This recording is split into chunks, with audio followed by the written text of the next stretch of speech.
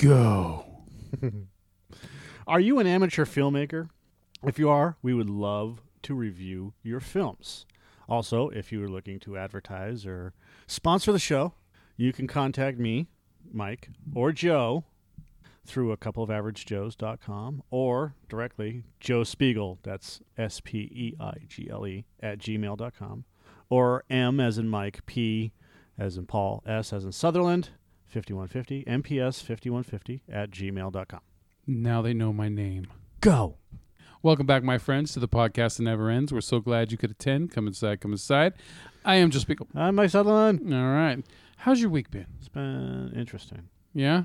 Any juice? No, I don't want to get into it. It takes too long. Okay.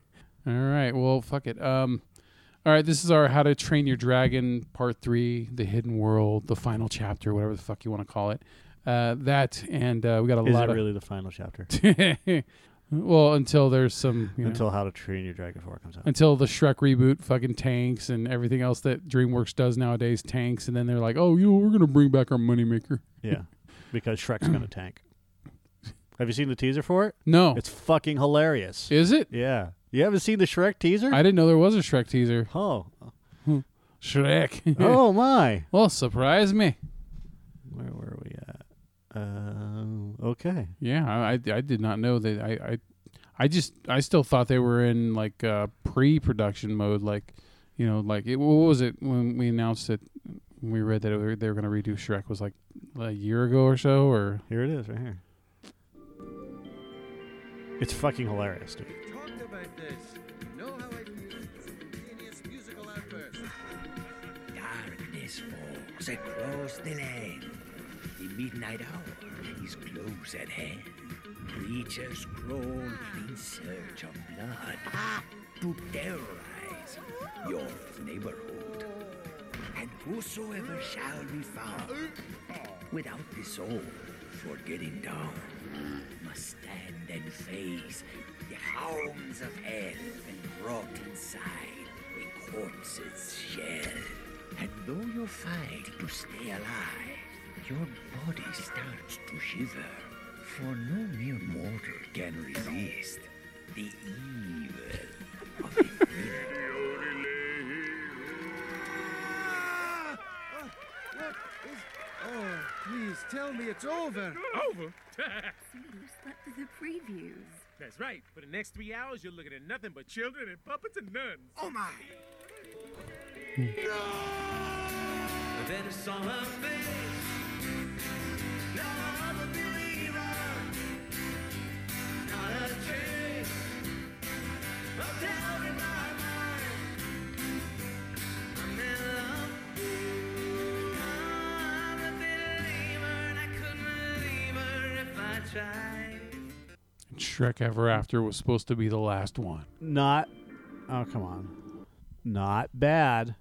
Yeah, not bad. I like the fact they showed Lord Fuckwad. Well, yeah, but they made fun of themselves for rebooting it, So, and then when you're watching the trailer, you see everybody, the Pied Piper and the witches, and everybody's dead, and Yeah. I was kind of waiting for them to jump in to do the dance, but they didn't. So, I like that breakdown from Thriller, the beat. So You're a monster. yeah. Not my gumdrop buttons. Eat me. Fucking God, there was a time at my old job with me and the coworkers in the wash bay who just constantly do like Shrek lines and shit, and I was always doing that, always doing Gingerbread Man. That's funny. So, yeah. Anyways, and that makes me want to see the movie now. Uh-huh. Just that simple teaser. Yeah. Just because they broke the fourth wall. Yeah. That tells me everything I need to know right there. That they have a good sense of humor about it. Yeah, and hey, I mean, just as long as it's better than Shrek the Third, I'm on board. or the fourth, or the fifth. Fourth, you know what? The fourth wasn't bad. It's just I think that it was it was better than part 3, so I didn't hate it. I didn't care, if I ever saw it again. Yeah. But yeah, God, Shrek the Third was fucking turd. that year there was a lot of part 3s that came out. There was Spider-Man 3 and something else that was a 3, and it was like, nah, that was There was enough. yeah. There was enough 3s. Yeah, so the new Detective Pikachu trailer, official number 2, came out, and you know what? After seeing the second trailer, I'm on board. All right. I'm on board. I want to see it. Want to play it? Yeah, do it. I woke up with a heavy case of amnesia in the middle of nowhere. The only clue to my past is Harry's name and address inside this hat. So I made my way to the apartment, and that's when I found you and your stapler gun. Stop talking! You're a hallucination! You're a hallucination. So you're a talking Pikachu with no memories who's addicted to caffeine. I could stop whenever I want. These are just choices. Another round, extra shot, black as night. Thank you, sweetie. I don't know. Maybe Harry got in too deep. Mixed up the wrong crowd, that kind of thing. Look, you can talk to humans. I can talk to Pokemon. And if you want to find your pops, we're gonna need each other. No, I don't need a Pokemon. What about a world-class detective? Ah, my clues. What is all this? Harry is still alive. Case closed, but still open until I solve it. All right, here it is. Harry faked his own death. Or somebody else faked Harry's death. Or Harry faked somebody else's death. That last one doesn't work at No. all.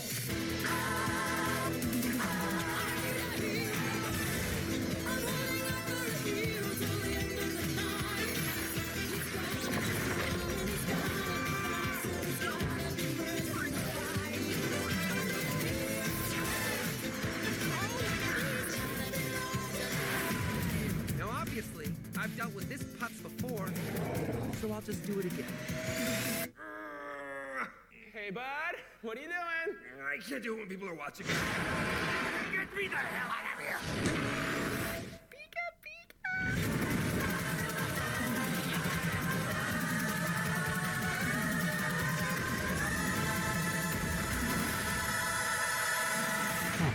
That's a twist. That's very twisty.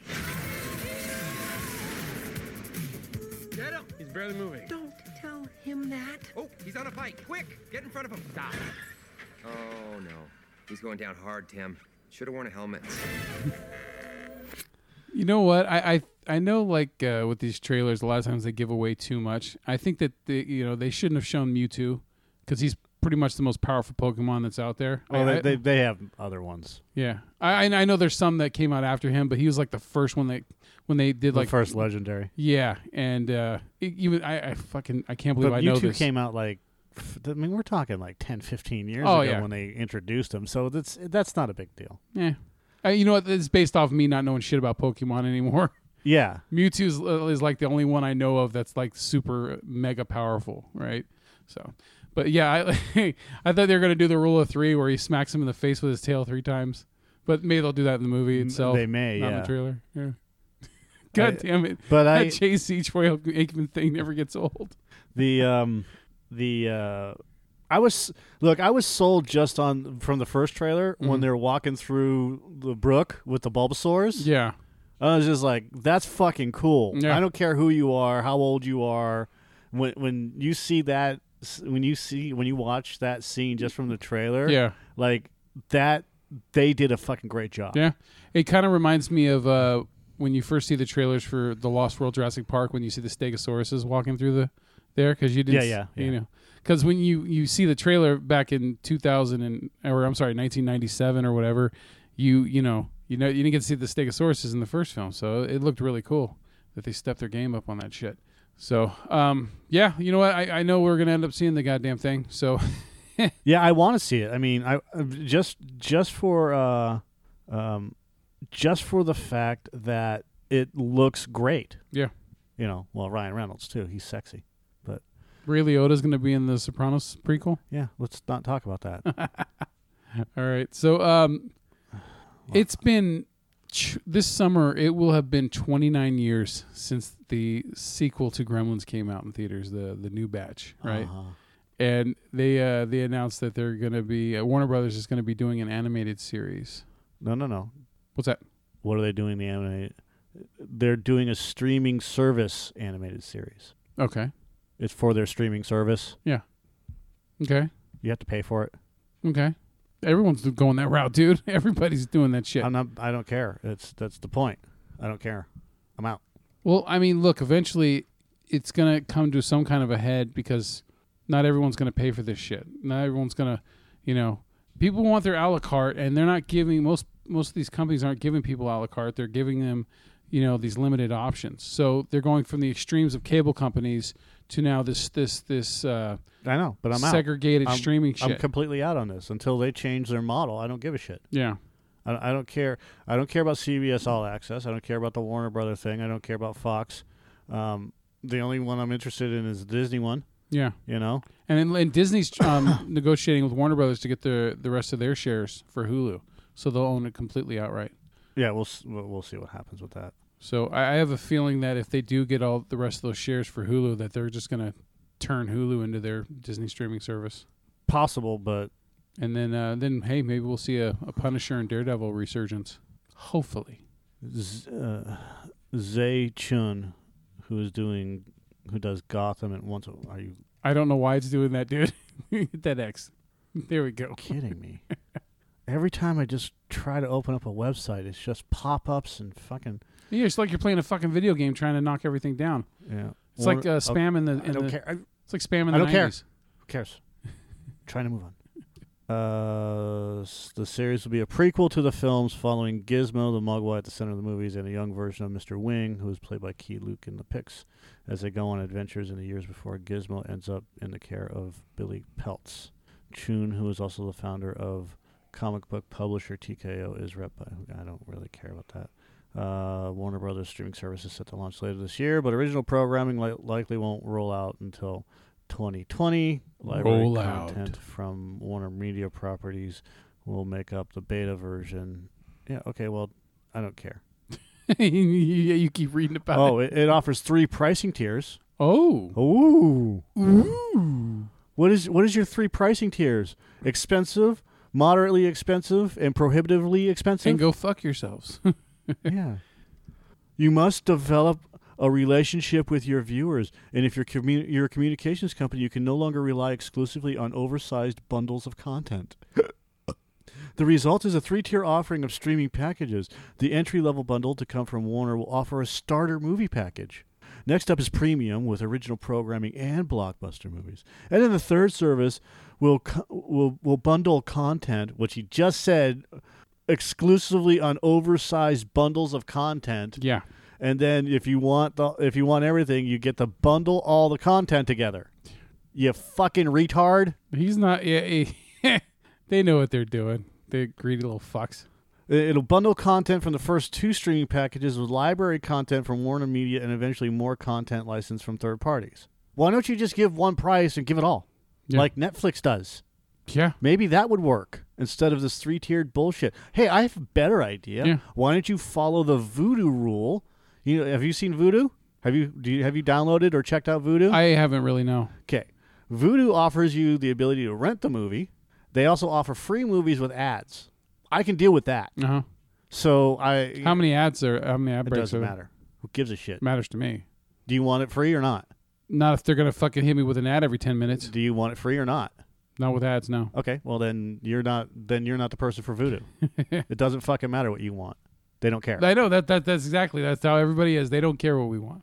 So They're going to tell us what we want. No, they're not going to tell us what we want because I'm not buying the service. I'm not. There's nothing there that I want. It's just the guy who still has DirecTV. I still have DirecTV. I don't care about their service, but I have DirecTV mainly for a couple of channels. Yeah, I know. I got rid of mine because I got tired of being ripped off. So that's what that's all about. But the whole problem with this is, again, Vudu has the right idea. You can rent the movie. Yeah. You can put it in your queue, or buy the movie and put it in your queue and keep it. Or you can watch it free. Not all movies, but you can watch them free. And there's a ton of movies. There's probably 1,000 movies that you can watch, movies and TV shows and whatnot. Yeah. And they do run ads. Now, I don't give a shit whether or not you like ads or not. But if you want it free, that's the price you have to pay. Mm-hmm. And that's not a problem. It's not a problem to run it, and they only run like 30-second ads. It's like two 30-second ads. Oh, it's like with As they're Hulu going. when they when you paid for their no ad service, which is only like a couple, like extra $3 or $4 a month, which I was fine with. They had this one thing with certain shows like ABC, like with Agents of S.H.I.E.L.D., you'd have to watch a commercial at the start and at the end of the show. But it was like 30 seconds here and 30 seconds there. I don't have a problem with that shit, It's just like, but when you're watching, like, say, regular shit, like when you're watching El Rey or AMC or whatever, and there's a fucking commercial break every 6 to 9 minutes, that's the shit I can't stand. So what? Just letting If you know. if you don't want to pay for it, you got to pay for it somehow. And that's why. And I'm not disagreeing with you in the terms of it's annoying as shit. Mhm. What I'm disagreeing with you is the lack of foresight. You don't want to pay for it. You got to pay for it somehow. That's what it comes down to. Yeah, you know what? And there's just certain things I'll just be patient with and just wait until I can watch it on what? Something else. It's not ever going to come out unless they change their revenue service or they change their services. These streaming services, you will have to buy the streaming services to watch this exclusive content. It will never come out. They're not even going to they probably won't release it on DVD because they're trying to control content. Yeah. Well, then they can kiss my ass. That's why I haven't seen anything of Star Trek Discovery, because if they want to do that shit and make me pay for CBS All Access or whatever they call it, I'm good. No, I'm not going to do it. Just like with AMC. Look, there's a lot of shows on AMC I like to watch, but I'm not going to pay for that extra shit. Good. So Don't. For that you're one of the few, and I'm one of them too. I'm not paying for extra shit. I'm not going to pay for content or extra subscription services or anything else like that. Yeah. You want to be able to reach a wider audience instead of this niche bullshit, then create a secondary system where I can watch that on a DVR. Yeah. And pay one price. Yeah, the cool thing about Netflix is that no matter what different services they provide, you still get the same content no matter what. It just depends on if you want 4 TVs streaming at once or in your home, or if you want high definition instead of single definition. That's it. It's not like standard. Yeah, they're not limiting content. So, I'm all for what Netflix does, and Hulu's fine too. Because if you want to add that extra shit, like, live TV or whatever, you can if you want to. I'm good. I'd rather wait. So as long as AMC is still... Yeah, but you're going to be waiting for, again, you're never going to see this content if you're planning on waiting for it. Well, so don't wait for it. Unless and the chances of them putting it out on DVD are slim to none at this point. Well, luckily the shit that I like to watch, like the shows on AMC, luckily those still pop up on Netflix about a year later. So I can wait. I'm fine with that. Yeah, but I'm talking about the actual streaming service stuff. Yeah. I mean, I got tired of because Star Trek the Discovery season 1 is already done. Yeah, and season 3 just got approved. So and I haven't heard hide nor tear of anything that comes that's coming from them regarding DVD stuff. Yeah, it might be on there. I just don't. I don't know. I'm not interested though. I'm not gonna play their game. They're just. Hopefully people will eventually get smart enough to realize that, hey, you shouldn't pay for this, and then let CBS, do what's smart or do what's right. But either they will or they won't. Who gives a shit? All right. So, I agree. Like I said, I mean, if you don't want it, don't get it, and send a message to the providers that, hey, this is unacceptable. Yeah, pretty much. So you're a fan of Terry Gilliam because of Monty Python and all that shit, right? Yep. So. And Baron Munchausen. And Brazil. I was going to say Metropolis. I tried. I'm going to finish it, but I put on Brazil because it's on Amazon while I was making dinner on Sunday, and I watched the first hour of it while I was doing a bunch of shit, and I have to restart it because halfway through it, I wasn't paying full attention to it, and this movie's really goofy and weird and wacky and everything, and when it was halfway over, I was like, "What the fuck, dude?" I thought the movie was almost over, and I was like, "No, it's not even half over." Holy shit! So, but I'm bringing it up because Jonathan Pryce, who was the main character in the film, he's playing Don Quixote in this new Terry Gilliam movie that apparently Gilliam's been trying to make for like a quarter of a century, and it's finally going to get released for like one night exclusive event in April for the man who killed Don Quixote. It's amazing when you see films that have been, on the back burner for a long time. Films that never got released because of legal issues or they never got finished or something like that. That one that Orson Welles was making, the one in the wind, whatever the fuck it was called, The Other Side of the Wind or something like that. That's on Netflix. That's finally got finished and released and everything. And there's a documentary for that one as well. And the documentary is really, really good. So, and then as Mike's waving me on to get on with the fucking point. So do you want to see the new trailer for Don Quixote? No. Oh, you don't? Okay. I thought you'd have a, big boner for that, man. No? The movie's been out for 2 years. Well, yeah, but do you want to go see it when it comes out? I don't know. I don't know. Because you seemed more excited about it a couple of years ago. I was excited for it a couple of years ago until I started reading about it, and it's a fucking creative disaster. It's a nightmare. It's like a development hell clusterfuck. Yeah, at the 66th Berlin International Film Festival, Gilliam, in need of a minimum 16 million euros for the budget, which I don't understand why he didn't go to Kickstarter, was introduced to Portuguese producer Paulo Branco, who promised that he would obtain the needed budget by September, a few weeks before they would start the 11-week-long shoot. Along with the film having entered pre-production once again, Gilliam cast Palin as Quixote, Adam Driver as Grissoni, and Olga Kurylenko as the female lead. Driver would have been paid $610,000 for the film, with Palin getting $285,000. Both of them took equitation lessons, the practice of horse riding. Why can't they just do that? Why couldn't they just say horse riding lessons? They want to be professional. For the film, shortly after being hired, Gilliam hired his daughter Amy as unit production manager. The new version will be set in modern day, with Grissoni as a director shooting a commercial, coming across a copy of his old student film, a retelling of the famous story, which leads him back to the little Spanish village where he shot it back in the days, only to get embroiled in a series of adventures and catastrophes. Tensions soon arose, with Branco wanting creative control over the project.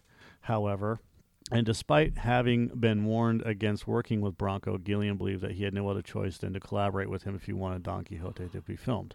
Encouraged by Branco's successful financing of David Cronenberg's Cosmopolis, similarly, Branco felt that Gilliam had a deep hate towards producers. Before the 2016 Cannes Film Festival, Amazon withdrew from the project because of Branco's reputation as producer, with Amazon representative Matthew Heinz sending a mail stating that, in regard of the interactions we had with Branco, we do not wish to pursue further negotiations with him. Nevertheless, Gilliam stated during the festival that the film would start shooting. Conflict escalated further when Branco tried to reduce the budget down from the promised $16 million.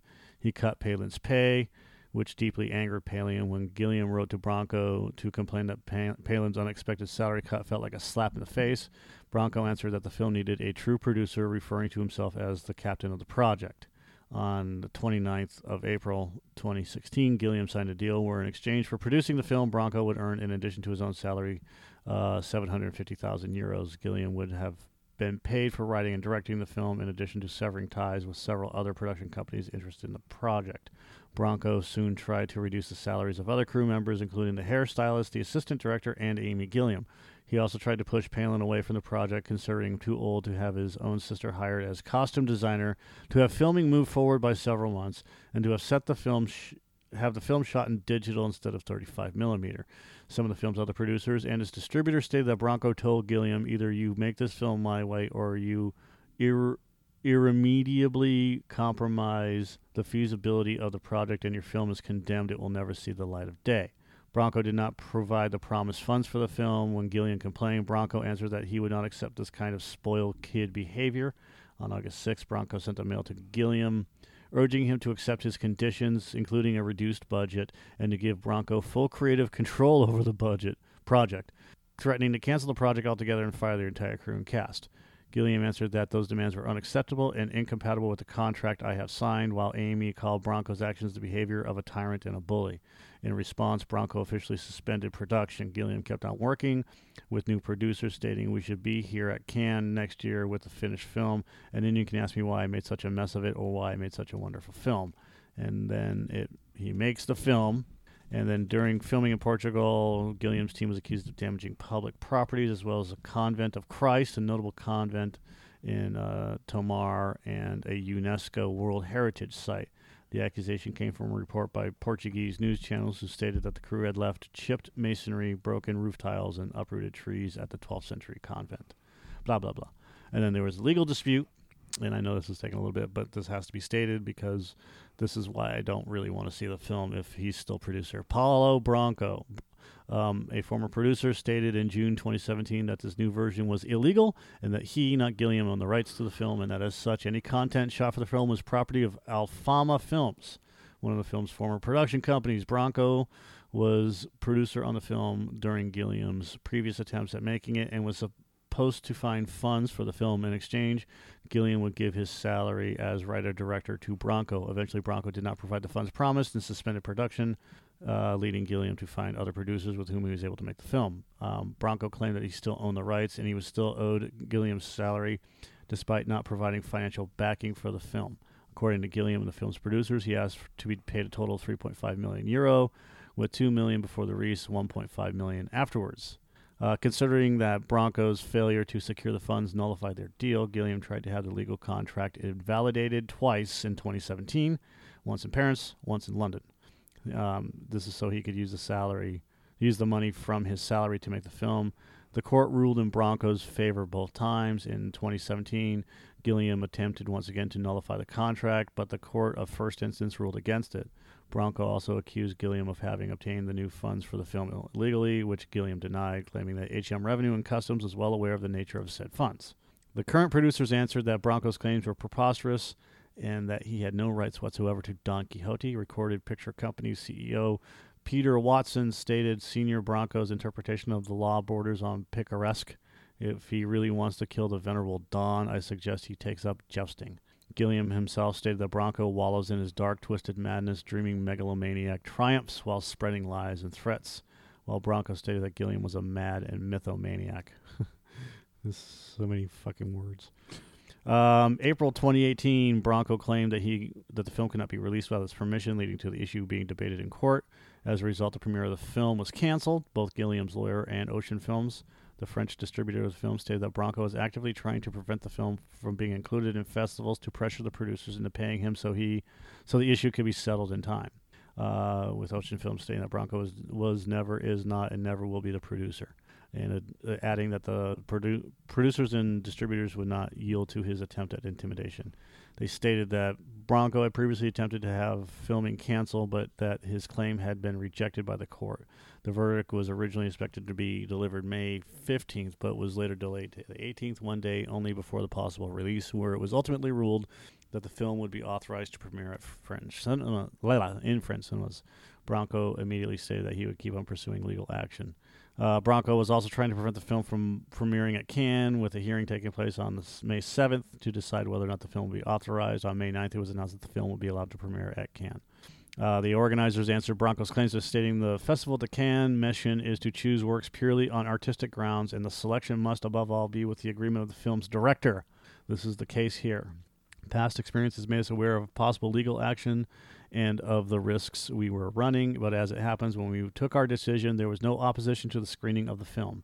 They added, our entire profession knows that forcing matters has always been Mr. Branco's favorite method, and we should recall that he organized a press conference a few years ago where he denounced the Festival de Cannes because it had not kept a promise to select one of his films. This was an accusation which didn't go anywhere because the festival did not make promises, or does not make promises, to select films. In June 2018, the Paris Court of Appeal ruled in favor of Branco owning all the rights to the film. Branco explained that he will seek damages from not only from Gilliam, but all parties involved.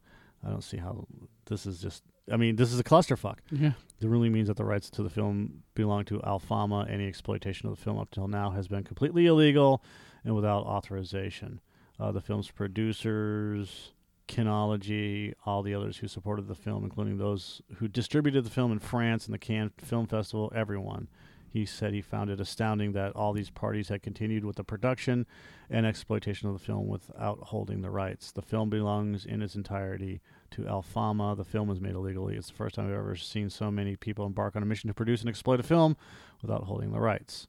Later that month, it was reported that although the court ruled in favor of Branco, producer Mariella Buziewski clarified that Gilliam, in fact, still retains the rights to the film. saying that Bronco overstated his victory in the ruling. Gilliam never shot a frame of film under the deal with Bronco, and as such, the former producer does not own any rights. However, since Gilliam did a poor job of terminating his contract, there will be a financial settlement that will have to be made between the two parties, and the ex-producer has been using this to claim a right to the finished film. Buziewski went on to say that the latest ruling does say that Gilliam owes €10,000, and there will probably be more money required to settle. These financial issues don't affect the film's release, according to the producer. They choose to remain quiet about the actual major details because it didn't feel necessary, but when Bronco went public with his victory and claimed rights to the film, they felt they had to step forward and air all the dirty laundry. The producer says they are making plans for European territories now, and the U.S. distribution will be coming shortly. She says that there are many options in regards to U.S. distribution. It premiered on 19 May 2018. I'm not going to go into the Bronco. Here it is. Critical response. The film holds an approval rating of 62% based on 34 reviews, average 5.7 out of 10. The Man Who Killed Don Quixote may not live up to the long gestating expectations, but it bears enough to director Taylor Gilliam's signature creative stamp to satisfy fans. Mixed or average reviews from Metacritic. Variety says the film is a loud, belligerent, barely coherent mess. The result feels like the evidence of someone who spent too long obsessing over Quixote, losing sight somewhere along the way of whatever attracted him in the first place. Simply doesn't live up to its storied legacy in the annals of Hollywood film development. It's an awful lot of fun. Of course, the fun can be far from perfect. The film is messy and hysterical in places, and by running an exhausting 132 minutes, and that's only 2 hours and 12 minutes. It rather insistently overstays its welcome. That's Blah, exactly blah, how long Brazil is. Long story short is I don't know. I mean, it's coming out, but Yeah, I don't know if I give a shit. Wednesday, April 10th, and there are showings. There's only one showing at each theater, but there's one in Roseville at 7 o'clock that day. So, depending on what comes out, because it's April, I think we got a lot of shit coming out that time. Yep. But just in case it's there, if you do end up getting a boner, a little Jones or for there, to see that shit.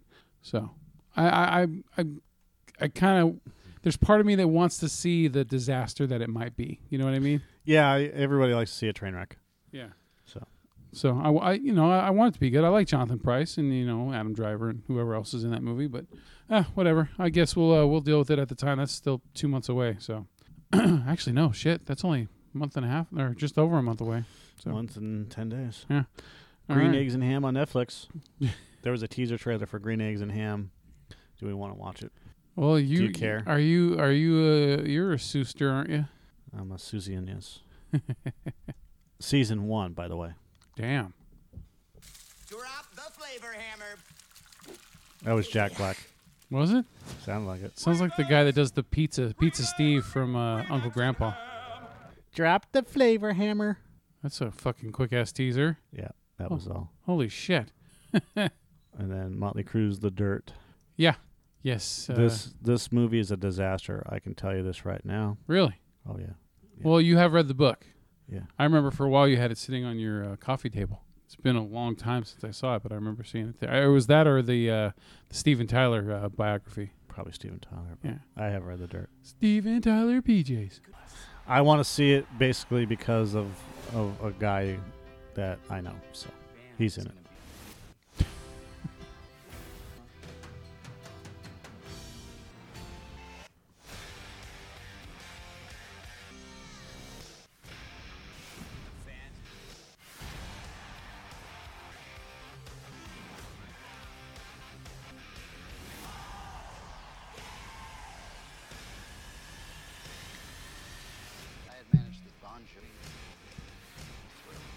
Whatever.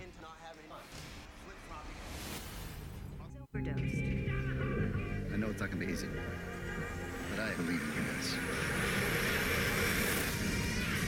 Win it all or lose it all. We are Motley.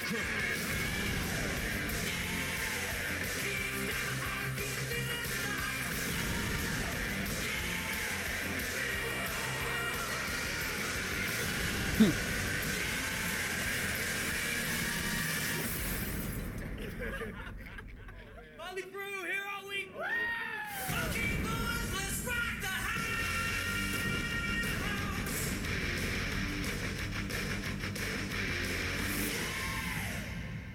March 22nd. So that weekend, Us comes out with Jordan Peele, that Jordan Peele movie. So, but yeah, we got a lot of shit. I mean, the next week after that, I got Dumbo. If you want to see the live action Dumbo, So Nikki Sixx, who is in his 60s, still has Nikki 60s. Still has dark hair like he's in his 20s. Yeah. Dresses like he's in his teens. Uh-huh.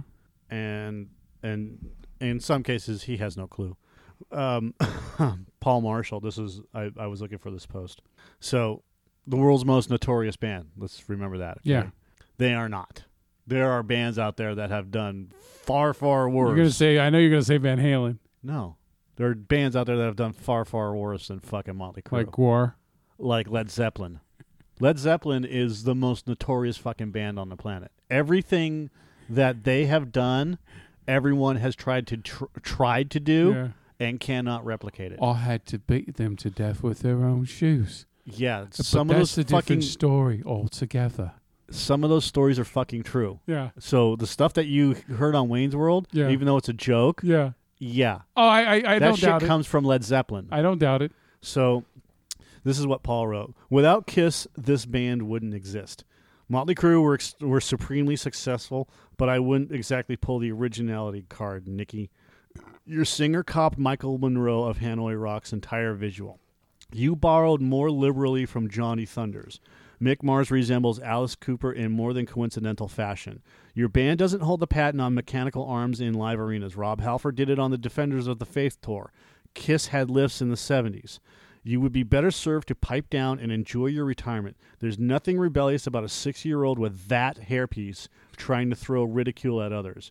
You have never presented the show that Kiss has. Never. That's why this movie is a disaster.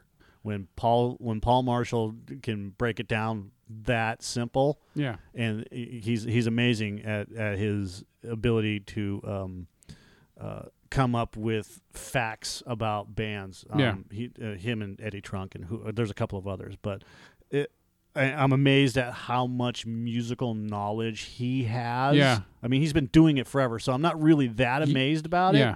But the only reason why I want to see it is because the guy that sings for Motley Inc., I think his name is Timmy Craven. I may have his name wrong, but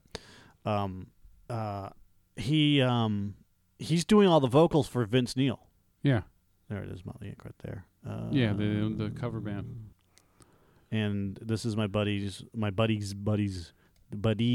band, Joe and Timmy. And so he's doing the Vince Neil voices, singing voices in the movie? Yep. That's awesome. So it's Joe, Timmy, Lance, and Scotty.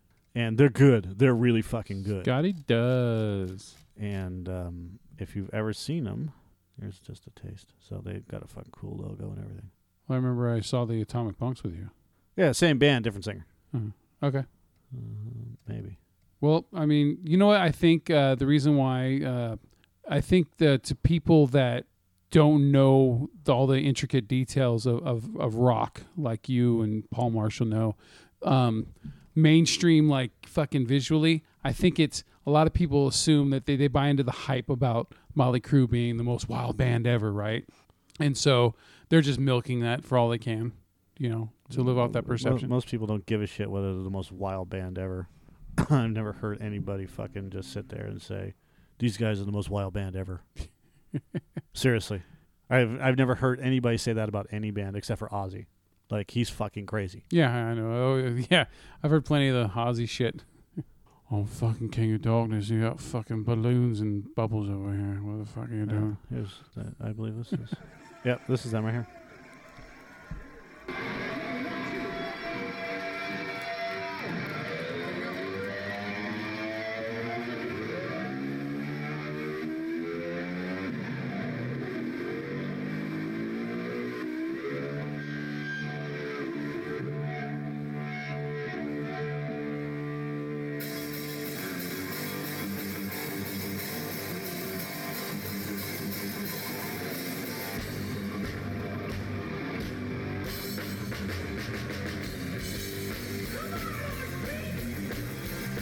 You hear it, Timmy? This guy's fucking phenomenal.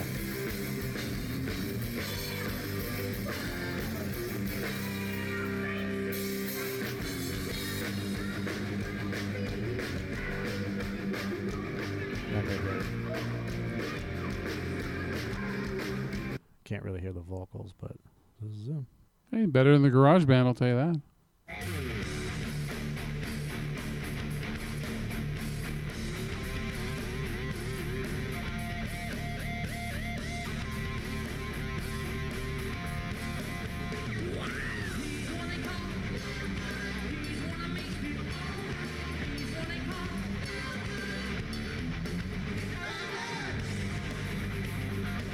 Take a ride on the wild side.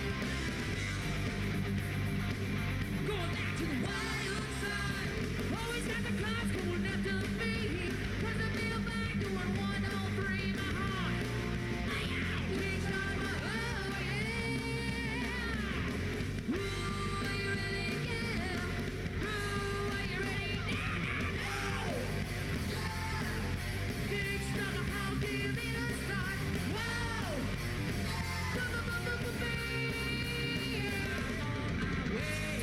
See, dude's fucking phenomenal. He's what a killer fucking voice. Yeah, definitely. So do you think that Motley Crue is one of the most overrated 80s rock bands? Fuck no. Why would he? Why would it? I'm trying to understand, you know. No. Why would I? Why would you even ask that? No, they're good. They're really good. I like Motley Crue. Overrated? There's a lot of overrated. Or you think they're fucking just bands. blown up too big? Or No, they deserved everything they got. Every band that made it big out of that fucking era deserved what they got because they had the drive and the skill and the the musicianship and Yeah. they worked hard on doing what they did. It was the other bands, look like Poison. yeah, Poison and kinda- Motley. I always see Poison and Motley Crue like right next to each other. I kind of think Poison was the lucky one out of that whole thing. Like, you know, their music was meh. They're not. I mean, they're good musicians and stuff, but it's meh. There's nothing special about it. Like when you turn on a Motley Crue song, it's got fucking drive. It just fucking rocks. You turn on an Ozzy song, same thing. You know, it's there's something about that music. Mm-hmm. You know, and depending on whoever your favorite band is, whether it's fucking Overkill or Megadeth or Motley Crue or Metallica or Van Halen or this or that or the other thing, Def right? Leppard. Yeah, same difference. The good bands always rise to the top. The Yeah. mediocre bands stay right in the middle. You know, Cheap Trick is not. I'm not saying that Cheap Trick is a great band. Okay, but for some reason they weren't able to really just fucking like in the 80s and stuff like that. Yeah, they did, but for some reason they just kind of fell back down for one reason or another. But they're a much better band than Poison. They're a much better band than half the bands that are out there. You know, they're top tier band. Mm-hmm. They should be headlining technically, you know, but no. Then they have to go on. They have to go on a bill with fucking Journey and Def Leppard and Poison, and they're the opening act. Like really? Yeah, they're being treated like they're Great White. No, they're not doing clubs. So and Great White's a better band than Poison, a much better band. The whole fucking schmo about Great White is, again, there were so many of these bands that are out, and they're still around. Yeah. Mark Kendall is a fucking phenomenal guitarist. The Dirt, regardless. The reason why I want to see it is because of Timmy singing in it and stuff like that, and you know who knows who else is in the movie that we may know or I know or whoever. Yeah. But I don't know if I want to see Us. I keep seeing the trailers for it, and I think I felt the same way about Get Out, though. Yeah. Whatever. Hey, you know what? I'm gonna keep giving the guy a shot. I mean, until he disappoints. Of course, I think was he a co-writer on Keanu? Yeah, but I mean, look, Jordan Peele's really good. Keanu is as shitty a movie as it was. It's just a skit. It was a Key and Peele skit. It was a Key and Peele. Yeah, exactly. Yeah. You said it. All right, moving on. So, our YouTube fan film of the week. Yes. You found a good one, man. You know what? I don't know how. I just typed in fan film, and the first thing that came up was Moon Knight. So that's what we're looking at. We're looking at Moon Knight. Let's see. There it is. Dude, the effort that some of these fan films are done Yeah. is amazing. Yeah. So yeah, Mark Spector is a man who's been shattered into 4 separate identities who come together to become the hooded crusader of vengeance, the Moon Knight. Stephen Grant, intrepid millionaire stockbroker, taking down organized crime from the top of the ladder. Jake Lockley, late-night taxi driver who listens to the chatter of guilty as means of gathering intel. Mark Spector, retired mercenary and seeking revenge. And Moon Knight, a mask-donning punisher of the night. Kaden Butera, the writer and director of the film, says, I, along with all the other Moon Knight fans out there, have been dying for the character to get his debut on the big screen, which won't happen. He's not a major character. Yeah. But the one-offs and stuff like that, Yeah. he can do. He's such an awesome and complex character. I hope one day he'll hit the limelight of the MCU. Butera, along with a skeleton crew of passionate fans of the character, came together to make this film for existing fans of Moon Knight and to hopefully spark new ones. This is a fan film and is neither endorsed nor affiliated by Marvel Comics or Marvel Studios. All names and references are copyright and trademark for their respective owners. Moon Knight is a non-profit fan film made for fans by fans. Hey, what if because of how well this guy put the effort into this, that if Marvel was ever interested in doing some kind of a TV show or just having the character in there, maybe they'll have this guy get involved with it. Weirder things have happened. Yeah. With this, look, I'm not a fan of. I've never been a fan of Moon Knight. He's basically Marvel's D-grade Batman. He's Night Owl. Yeah. He's he's an intrepid billionaire stockbroker or millionaire. He's got a cool look. I remember seeing his look pop up every once in a while. But yeah, I don't know anything about him. Yeah, and it's just, I like I said, I've never been a fan of Moon Knight. Did you notice his mask in this film reminded me of just a blue-lighted Iron Man mask? Yeah, it's probably what it was. Mm-hmm. Going into the movie, we're gonna do that. Going into the movie, the way that the acting was fantastic. Not fucking bad at all. Not bad at all. Except for people that smoked. Yeah, that's a minor. It's so point. obvious when you could tell when people that they're not smokers or not. Yeah, exactly. Yeah, people they're temporary smokers. Yeah, part time or whatever. When it comes right down to it, people, who cares? I like the part where the guy is loading the boxes, the goon, and it just rattles a couple dishes or something in there that's in the box. And it's loud, but it's not super loud. And the guy yells at him and goes, "Quiet down! You're making too much noise." And the guy's yelling way louder than the noises that the goon made. Yeah, it would have served better to have it done like during the afternoon. Mm-hmm. Where they were loading this truck up with stolen goods or whatever, and trying to be quiet about it. But it's called Moon Knight. Again, it would have been better because it was raining. Yeah, and you know what? I mean, the choreography on the action, it was well edited, well cut. Yeah, I had a problem with that whole fight scene though. It was super fucking violent. It was violent, but I didn't have a problem with the violence. I had a problem with it. It was like watching Family Guy when they're play fighting, or not practice, Yeah. When they're trying to fight and they're doing it in like a super slow motion. Yeah. And they're like when you're playing with your friends and you're playing fight or kung fu or whatever, and you think that you're moving ultra fast or whatever, and then you fucking it's just all slow motion, so you don't kick each other in the head or whatever, right? Yeah, that's part of the feeling I got with that entire fight sequence. Uh-huh. Like the reason why I wear white gloves is because blood doesn't stain dark. It was like the opposite of Deadpool, right? Yeah, but so bad guys can't see me bleed. Yeah, and he still did the superhero crouch jump. Yeah. For the most, like I said, these are minor quibbles. Uh-huh. The whole fucking thing was well done. When you have two guys that are in an elevator doing this acting thing, you're waiting for the stilted, the pregnant pauses, the useless pauses. Yeah. You're like, "Hey Bob, how you going?" Going good. instead of just a natural, hey, how you doing? Oh, I'm doing okay, you know. And they're having a fucking conversation. Yeah.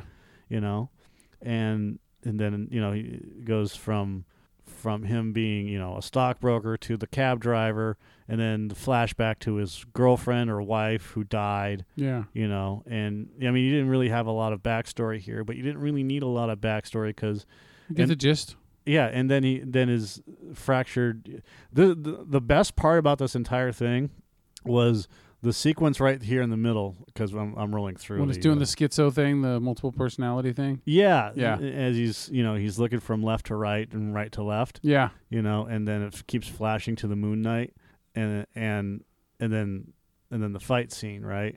Like I said, the only awkward thing about this whole movie was that fight scene. It felt lumbering, and it wasn't Daredevil. It wasn't It was fluid. like 1/3 the speed of Daredevil. Yeah. Yeah, it absolutely. I do wasn't like fluid. it though when he grabbed the axe and cut the dude's leg off in one little swipe. That was Yeah,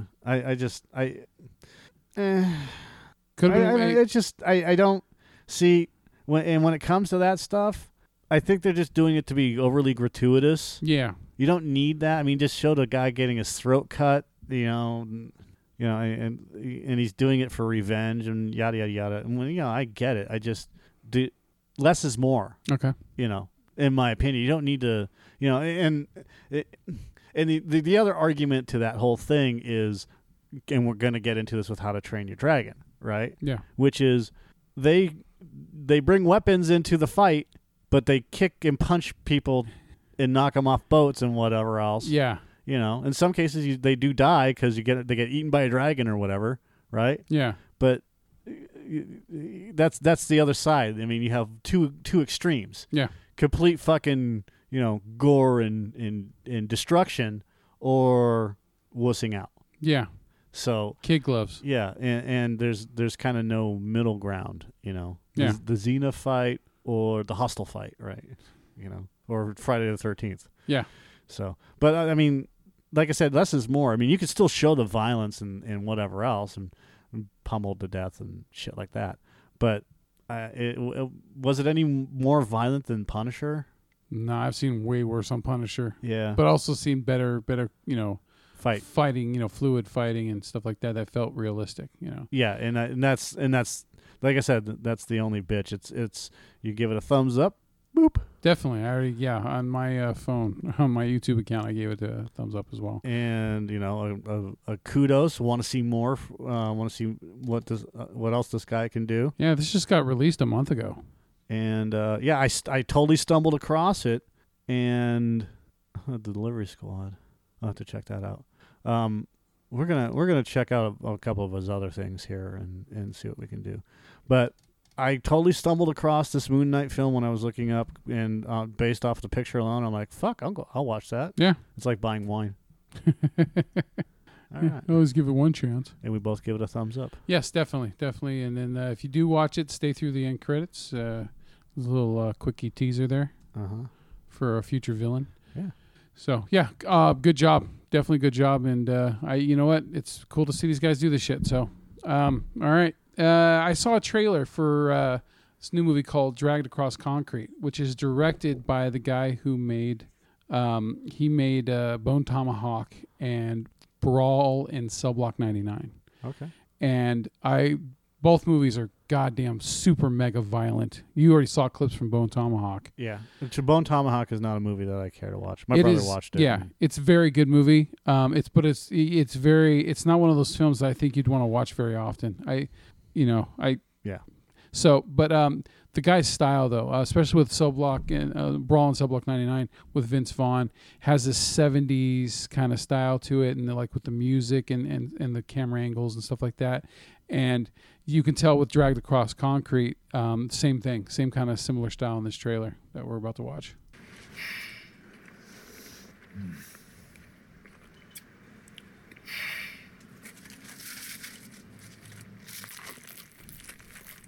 Single red ant could have eaten it faster. You're losing perspective and compassion. There's a reason I'm sitting behind this desk running things, and you're out there with a partner that's 20 years younger than you. Hey, Anthony's got a mouth with his own engine, but he's solid. I'm thinking about the kind of future I can offer my girlfriend. Pops is a yesterday who ain't worth words. Good heavens and praise be to him. Your absence was a weight upon us. Thank you, Mr. Edmonton. I don't like doing things with so many question marks everywhere. There's a lot of imbeciles out there.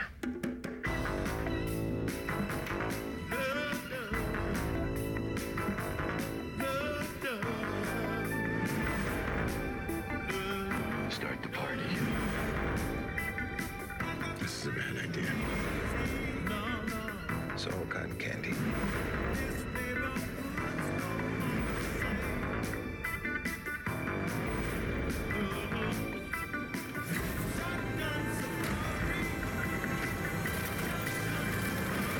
We have the skills and the right to acquire proper compensation.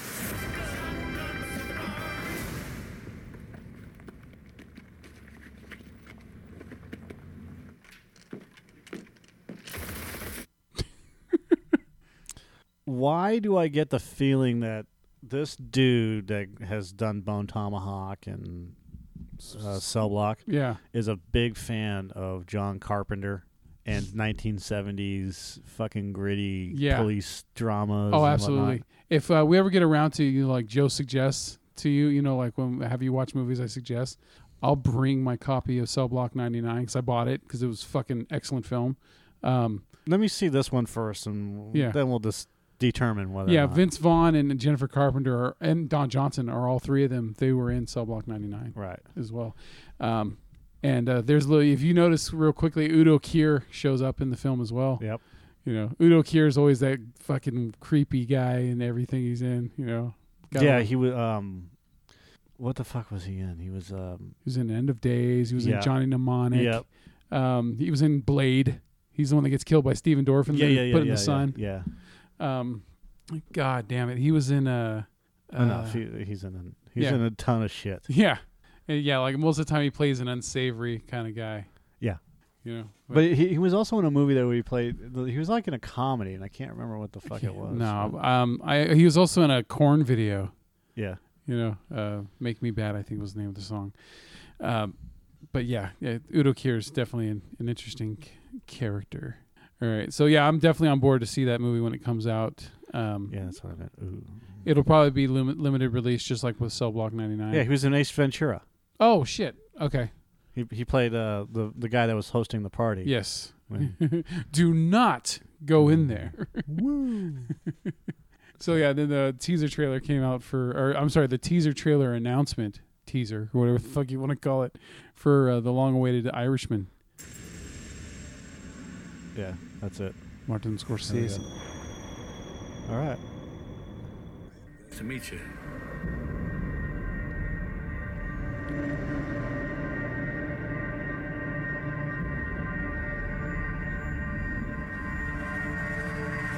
Fuck me. I heard you paint houses. Yes, I do. Do you want to know what's so odd about that? I heard you paint houses thing. I swear to God, the first time I ever heard that was on a show I just started watching on Amazon called Sneaky Pete with oh God damn it, I know his fucking name. He was in Boiler Room. Giovanni Ribisi. Yeah, Giovanni Ribisi. I was like a Geo something. Yeah, and they just got mentioned like yesterday or the day before in an episode. I need a guy who paints houses. And it's it's a hitman. And it's just funny and I fucking hear it on this shit or this trailer. It's weird.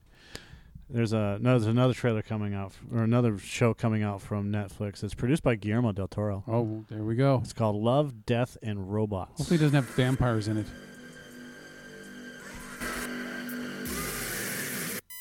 It may.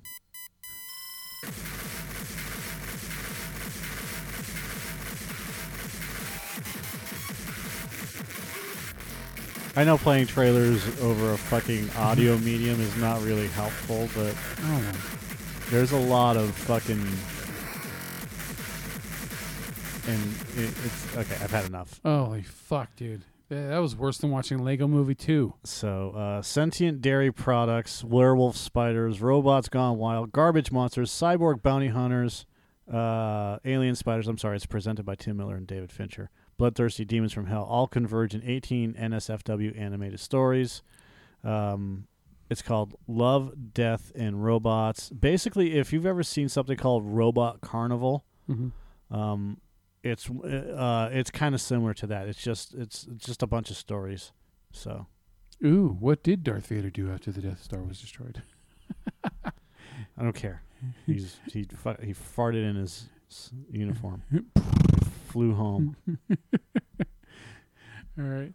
Now you know what? That's a shitty trailer because it's just way too fucking insane. I kind of get the purpose of doing it that way, but you know, goddamn. Hopefully that when you see these 18 separate stories, it's more controlled. All right. So yeah, new Shazam trailer came out, right? What the fuck? What? Oh, you made it look like you were gonna. All right, so our main feature for today is our review for How to Train Your Dragon: The Hidden World. Way to amp it up. I know. There we go. Make it all exciting. You know what? With every How to Train Your Dragon film, I don't really want to go see it, and then I go see it, and I'm like, it was good. Especially the first one. The first one was great. The second one, I can't remember shit about it, but I remember it was good. And then this one, I think I like this one better than the second one. How would you know? I know I didn't hate the second one. I think the only thing I hated was them killing off Gerard Butler's character. But he found his mom. Yeah, it was like, you know, the mom finds the husband, you know, right after they meet each other again for the first time in like the last 20 years or whatever. He fucking dies right afterwards. I'm like, oh, that's great. But whatever. It's a cartoon, so who gives a shit. Right. But no, this one's got some redeemable qualities to it. Besides the fact the animation is just crisp as shit, is there are some sequences that are just I could have watched an entire film of just them, like when Toothless is flying around with the white Toothless with the female Toothless. You even said that you think that some of that might have been live action filming because it just looked way too realistic for the clouds and everything. Right. They were flying through. But no, when he was flying by himself searching for her, that's yeah. It felt like that they did some background plates, you know, helicopter or jet or whatever they're doing. Well, I'll tell you what. I mean, you know, remember there was the trick was getting hair to look right, and then moving water to look right and stuff. So maybe they've gone to that point where they can do it with clouds now and shit too with jet streams. That was not animation. Look, I don't know. So. But regardless, it looked amazing, and here's the problem I got with the movie is that it just most of the characters felt like they were just there just to be there, and there was no real true development with them. You know, they've been in every film, but they're just there to. How do you develop from one to the next film when it only seems like a year or 2 or 3 years has gone by? Yeah, I think they said it's been a year since the previous film. So there is no need for further development of characters when a year has gone by because it's still basically the same story. It just they felt, I don't know, most of the characters felt unnecessary to the film. Okay. You know, I mean, I like the sister. You know, like the brother who pretends he's got a beard with his fucking.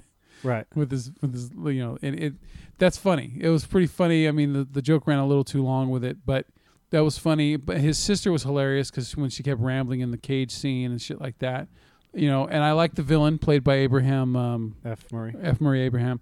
You know, he reminded me of like a version of Hades that James Woods played in Hercules. The way he looked, appearance wise. Right. But he was a decent villain for the most part. He didn't take over any of the scenes too much or anything like that. And they didn't delve into his backstory or anything. And you know what? They didn't need to. So it was. I think they handled the villain just fine. You know, but overall, I don't know. It just the big ending with the whole, oh, well, we're we're just not evolved enough to be able to live with dragons, so we're just going to take them to this big fucking hole in the ground, and they're going to go live their lives to keep them all safe. I don't know. It felt like they were trying to do like some kind of morality thing at the end, you know? Yeah, that's pretty much what it was. Yeah, and it's like, why? It's a fucking cartoon. Just, you know, why can't they be happy with their dragons? They were all fucking happy at the end of the first one and throughout the whole second one, so why can't they be happy together at, you know, when it's all said and done? So you didn't get the plot of the whole thing, which is people are going to continue hunting dragons and killing them, so we have to protect them? Yeah, I got it. I got it. It just, I don't know, it kind of felt unnecessary to do it that way, you know? I don't know, like they're trying to make some kind of statement or something, you know. So, but otherwise, I mean, it was, like I said, I know we're going to see in the movie, but if I never see this one again, it doesn't really matter. Yeah. You know? I think one thing we noticed a lot was that T.J. Miller, you know, wasn't there doing the voice for the guy that he did the voice for normally. Yeah. You know, because T.J. Miller just keeps shitting on his career one way or another, you know. So they had a guy named Justin Ruppel who replaced him. And, you know, for the most part, he sounded like, you know, he did a good job sounding similar to him, you know. What say you, Mike? Hey, you keep reading about the movie. Huh? Yeah. Well, here, I mean, whatever, revealed that Miller did initially return to voice Tough Nut, but DreamWorks recast him after the actor's sexual assault allegations and arrest for calling in a fake bomb threat. So you did hear him at the beginning of the movie, but after that his voice changed and it was very obvious. Blanchett also reprised her role. Kit Harington will reprise as Era F. Murray. During the early stages of production, DeBlois stated that Jimon or Diamond Hansu would return as Drago. It was even planned to have Drago redeemed by the film's end, but halfway through development, Spielberg convinced DeBlois to cut the story because the redemption required more screen time that they could not provide, causing his inclusion to be scrapped. So that would have been interesting. I don't know what to think about this film. I mean, look, what was odd about it is, like, did the people talking bother you? I only noticed every once in a while, but the way the sound was in that theater, it seemed to cover up a lot of people's talking. Yeah. It just... But there was because I remember at the beginning of the film, there was someone that just kept fucking yapping, and then someone went shh, really loud, and then he shut up for a while.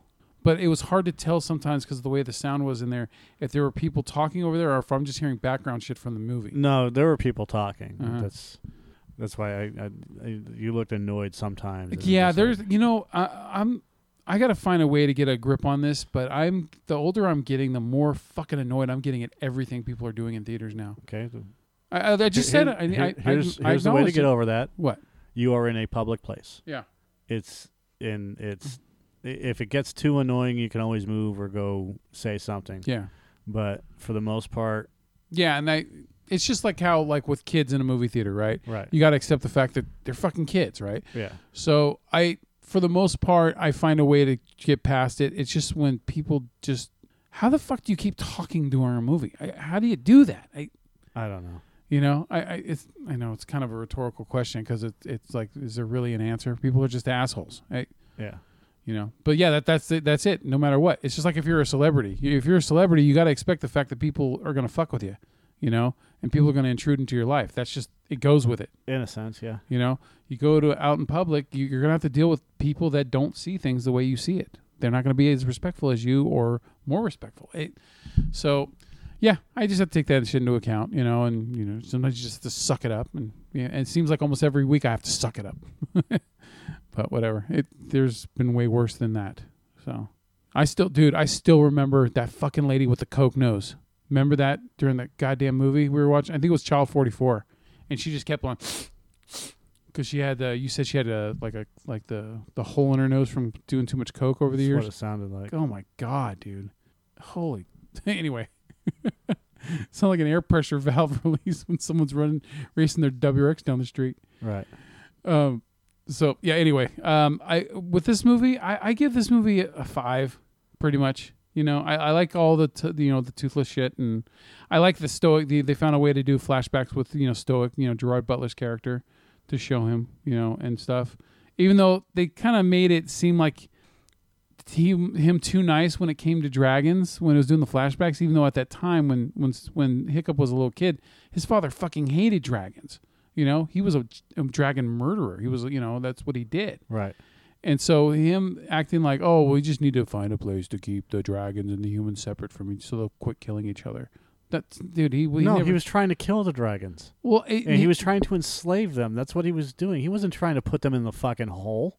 That was what the other guys were doing. I know, but it just seemed like in the flashback scenes when Stoic was talking about it, it seemed like he cared more about just separating humans and dragons instead of hunting them down. That's what it seemed like in the flashbacks. So it felt kind of contradictory to his character from when he was. All right. That's what I mean. So, but regardless, you know what? The movie, like I said, has a lot of redeemable qualities. I think it's worth taking the kids to go see. It's definitely better than a Lego movie that just came out. You know? Yes, it's much better. I mean, the scenes, the animation is just fucking amazing. Mm-hmm. Look at this guy's fucking resume. Look at all the shit that he's been in. Don't care. And yet he just shits on it. So whatever. Fuck you. He doesn't care. He again, you know, what you do outside of your job shouldn't reflect what you do inside of your job, except for, I mean, with few exceptions, like rape and sexual harassment, and or bomb being threats, a bully and bomb threats. All right, and too much fun at college. Yeah. So. No, well, I mean, I agree with part of his statement, which is the person that had accused him. Like one person, I was reading through it just to see if there were other people, but the one person that accused him of sexual assault, you know, the story is that she was asked to leave the comedy troupe because she was aggressive with people, sexually, by the way, and as TJ said, you know, now that there's a forum for this, she's jumping on the bandwagon and lobbing accusations at people. Me too. Exactly. And, you know, that's why we stopped doing Compelled with the Me Too shit, because until the whole story comes out. But again, I mean, he fucking did a bomb threat for Amtrak and a couple of other things, and he's got issues. You're flushing your life down the toilet. You know, but again, I mean, I'm all for second chances, as long if you fix whatever your problem is and you come out the other side of it as, you know, a person that, you know, we want to see, then they'll accept you back. Yeah. If you ignore everything and continually play the blame game, Kevin Spacey, what's going to happen? Hey, look at Mel Gibson, right? Yeah. After all the shit he's done. Yeah, he stopped blaming people, got his shit under control. Yeah. And then he gets nominated for an Oscar. Yep. So it like I said, second chances are for everybody, but if you blow that second chance, Kevin Spacey, you shouldn't, you know, go find something else to do. There was an interview with John Bernthal on a podcast, and he talked about meeting Kevin Spacey when he did Baby Driver. Right. And he said that he had these expectations because the guy's such a great actor. And he said that everything about Kevin Spacey rubbed him the wrong way. He said the guy was a fucking asshole. He had to control everything on the set. And he said he was extremely disappointed after meeting him. You want to read something sobering, read Mandy Patinkin and his basic apology letter to people that he's worked with. Yeah. It's amazing. He's like, I worked all these years, you know, from Princess Bride and all this other stuff, and all of a sudden nobody wanted to work with me. Yeah. And I was just like, what the fuck is going on? And then they're like, this is the reason why, because you're a fucking dick. Yeah. And he's like, really? I treated people like that? They're like, yes, you treated everybody like they were just beneath you because you're an actor. Yeah. Right? And he's like, holy shit, you're right, you know? That's good that he noticed it. He finally realized it. Some people, their heads are so far up their own asses, they never realize it. Yep. So good for him, man, because Mandy Patinkin's an awesome actor to watch. Right. Yeah, he's really good, but, you know. Yeah, I wonder how much more good shit we could have saw him in. Up fucking Alienation, right? I loved him as Sam Francisco in that. So, all right. Now are we going to talk about Shazam? Maybe. Is it? Do you find it? You are always going to be rejected. Do you find it odd, or is it on purpose that Shazam? Why do you fucking ask these questions when I'm running the goddamn trailer? Well, that wasn't the trailer. Why do you? The trailer is running, and there's a countdown from 4, 3, 2, 1, and you ask these complicated questions right before the goddamn trailer starts. This one might not be too complicated, but all right, fine. Ask your question. Do you find it like did they plan this way or not? to have Shazam and Captain Marvel come out in the same fucking year, a month apart from each other. Probably. What do you think? Kind of, yeah. Say my name so my powers will become yours.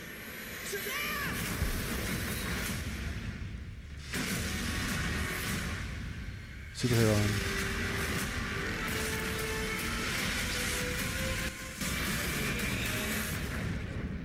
I'd like to purchase some of your finest beer, please.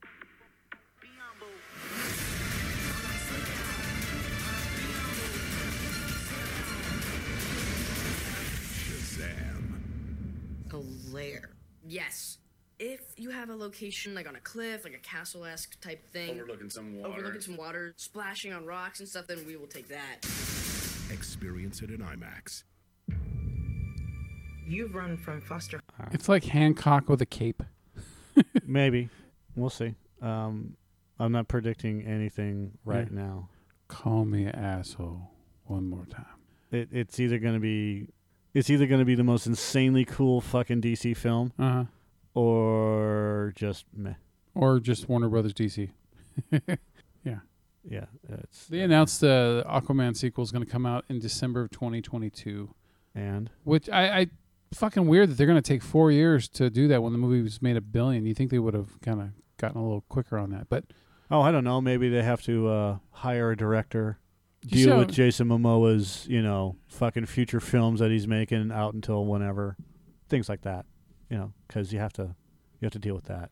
Well, have you ever thought of Warner Brothers lately planning anything out properly? They still have to do that. That's just this. Like you saw how quickly they rushed fucking Suicide Squad out there. That's a fucking dumb, silly statement. You're a dumb, silly statement. It's like, I'm gonna just start throwing shit back at you every time you do that to me. I'm just saying, okay. no, I know you are, but what am I? Okay, 12-year-old. I mean, really, I don't think Warner Bros. Does that because they don't know what they're doing. Well, obviously they know what they're doing. Kind of, just absolutely know what they're doing. It doesn't. I mean, that just doesn't. They have to deal with the fucking. There we go. Like, there's no detail on this shit at all. Yeah. Oh, and this is an exclusive from Hollywood Reporter. It's exclusive. Exclusive. That's right. I said it like in a drunk way. Exclusive. Crazy drunk driver. Yeah, I don't even like the new Viewmaster. Like this one is cool, but the new one where it looks like a VR goggle. I like how the whole top's got it's clear so that the sunlight can go through there. That's good. That's the whole top is clear and it looks retarded. MGM and Mattel are partnering up to develop a live action feature film based on the Viewmaster toy line. How the fuck do you make that into a movie? I don't know. Like when they announced that when Hasbro announced they were going to do a Battleship movie, I was like, "What the fuck are you going to do?" But I could at least picture something, okay, with Battleship. But with a Viewmaster, what the fuck are you going to do? Are you going to turn into some new VR experience or something? Viewmaster. Okay, this is so. Since the 40s, Viewmaster has inspired wonder and joy in children of all ages, creating huge opportunities for storytelling. Well, basically, they're just taking the story of whatever they're... and then you get to see the pictures. Yeah. Ka-chink, ka-chink. Black Cauldron, Alice in Wonderland. MGM Pictures has tremendous expertise and a proven track record in capturing audiences' imagination through film, and we're proud to be partnering with them to bring another Marvel franchise. Marvel. Another Mattel franchise to theaters. I should read this in Zap Brannigan, but I was told I can't do Zap Brannigan anymore. Oops. This marks... I can't do Zap Brannigan right now. Kif, bring me another beer. I don't have Billy West's voice, so it's good. It's an octave lower. It feels like it's an octave lower. This marks another important milestone as we transform Mattel into an IP. I should do it as Zap Brannigan. Into an IP-driven, high-performing toy company. Zap Brannigan. That's one of those things you have to just practice a shitload. Keep listening to him and mimicking him and over and over and over again. I think Viewmaster was the first device that allowed families all over the world to escape their reality. Yeah, I got to practice it. And take them places they would never thought that they could go. Kif, we could be more excited. I'm sorry. We couldn't be more excited. Is that right, Kiff? Yeah. Dude, this is... There's nothing here. It's just all ass kissing and slobber knobbing. Okay. Knob slobbing. So if you were asked to come up with a concept idea for a Viewmaster film, what would you do?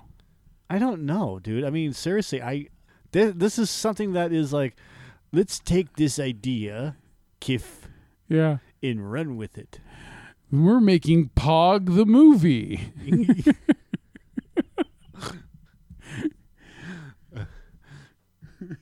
Oh God! 52 pickup. I gotta make a My Pet Rock Tinker Toys. Oh God damn it! So Lincoln Logs. The only thing I could think of as a concept for a Viewmaster film Lincoln Logs, Kiff? is it would be something like Ready Player One, where you put on the Viewmaster and it takes you to other worlds. No, I can't think. I mean, what else could they do? I don't fucking know. Like Toy Story. Mm-hmm. They already did one, but they already have a Viewmaster in Toy Story because they were using him as goggles and clicking him through. Oh my God! Like, I mean, I can only see it. I can only see a Viewmaster being used as a, what do you call it? As something, a template to like get you to start it on something. So like, Yeah, that would be my guess. Is they're going to do something like Tomorrowland? Yeah, You know? like where you put it on and all of a sudden it puts you in another world. Or Take something. me to another world, Kiff. Yeah. Bring my velour. Oh yeah. God, I wish I could do a Bender voice right now. Buy my shiny metal ass. Buy my shiny metal ass. No. You sound like fucking the dude from Bob's Burgers. Oh, buy my shiny metal ass, Bob. Yes, eh? Hey, Bobby. God, I love that. That's a fucking great voice. Yeah, like you gotta make it like sound like your cheeks are fat, you know. Buy Like my shiny metal ass, Bob. Like I you can, can't do it. you can actually hear people that are overweight sometimes because you can hear that their throat is like constricted when they talk. You know, when they talk like, oh God, I want all the ham, right? And yeah, it's that guy looks like a douche. Welcome to my humble chamber, or as I call it, the Love-nasium. The Love-nasium. Sham Pagny. I didn't realize you were such a connoisseur. Well, I have studied abroad. Or two. Captain, if we could speak seriously for a moment. Zap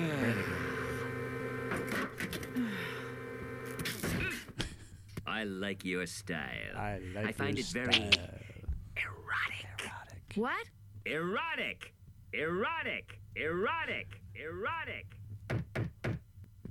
You look like a woman who enjoys the finer things.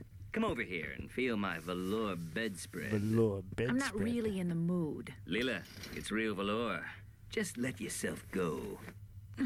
That almost sounded like it wasn't Katie Seagal.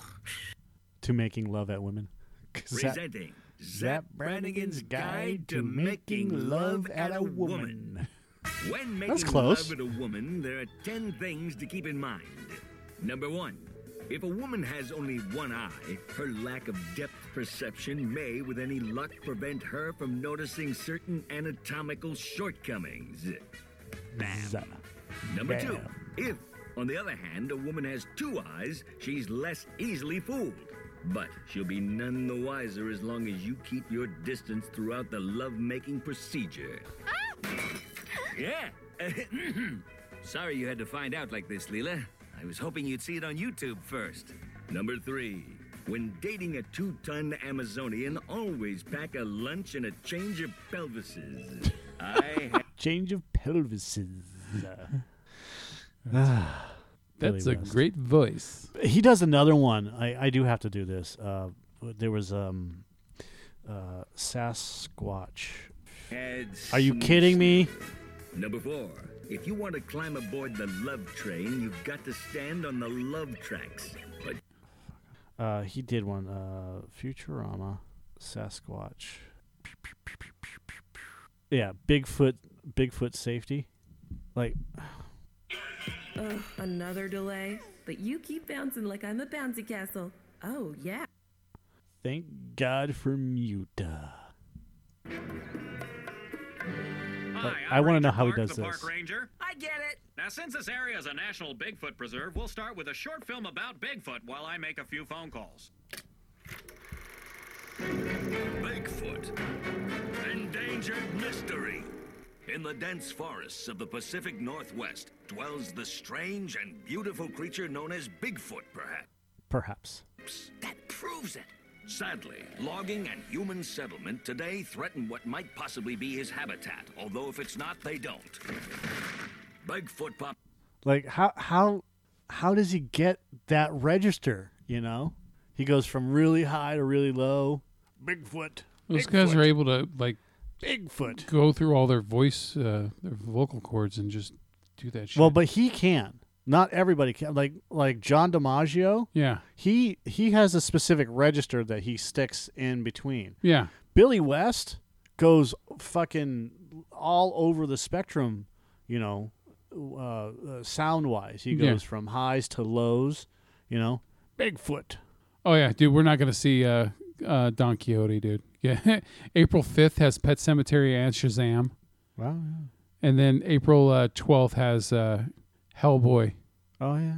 Which we still haven't seen a real trailer for. Yeah. So we're 2 months away. Well, no, we saw a good trailer. That was a teaser. You know, sometimes teasers look like fucking trailers to me. I don't know. Oh. So, but I mean, yeah, we're not going to see Don Quixote, dude. Yeah, we're not seeing. You know, because I mean, now the end of near a week before, there ain't shit coming out the week before Avengers does. Mm-hmm. But whatever. It's not the Curse of La Llorona. I don't know. We'll have catch up anyways. Yeah. Have you ever seen a documentary called Scotty and the Secret History of Hollywood? No, I don't think so. Okay.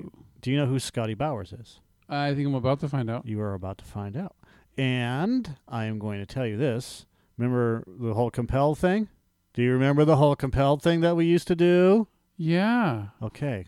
Why do you give me this look like a fucking deer in the headlight? It felt like a trick question. No, just answer the goddamn question. Stop pretending like there's a fucking conspiracy about everything. The whole Compelled thing? Scotty Bowers was a pimp in Hollywood from the 40s to the 80s. This movie was produced and directed by Matt Tyrnauer, a special correspondent for Vanity Fair magazine. Now, I'm going to start off right away by saying I don't care for this documentary. Uh-huh. It seemed to not really want to get into the nitty-gritty of the real problem with Hollywood, which is the whole sex trafficking, et cetera, et cetera, et cetera. Yeah. Which Scotty was a part of. It doesn't even have anything on it. How fucking wonderful. What could have been a merely sensationalistic expose of the private lives of then-closeted screen luminaries instead emerges in the hands of documentarian Matt Tyrnauer as a nicely filled-out look at different eras, one secrecy-ridden and dedicated to the preservation of illusion, the other wide-open and blasé about personal predilections. No, not really. No? This follows Scotty, and the whole story is Scotty's in 92. Uh-huh. He's 92 years old, okay? Scotty Bowers was an escort. He was a twink. I'm not kidding. It's just a funny name. Sorry, It's a he's funny 95. And he wrote a book in 2012 called Full Service. He has a book out. It was written by Lionel Friedberg from 150 hours of interviews, drew publicly, including a profile in the New York Times, featured on CBS News Sunday Morning. He has a savant-like quality, a result of his refusal to be embarrassed by sex. He's also a super massive hoarder. He has hundreds of millions of dollars worth of property in Hollywood. And it's just crowded with shit. And every one of his houses, he was gifted houses, literally gifted houses by people.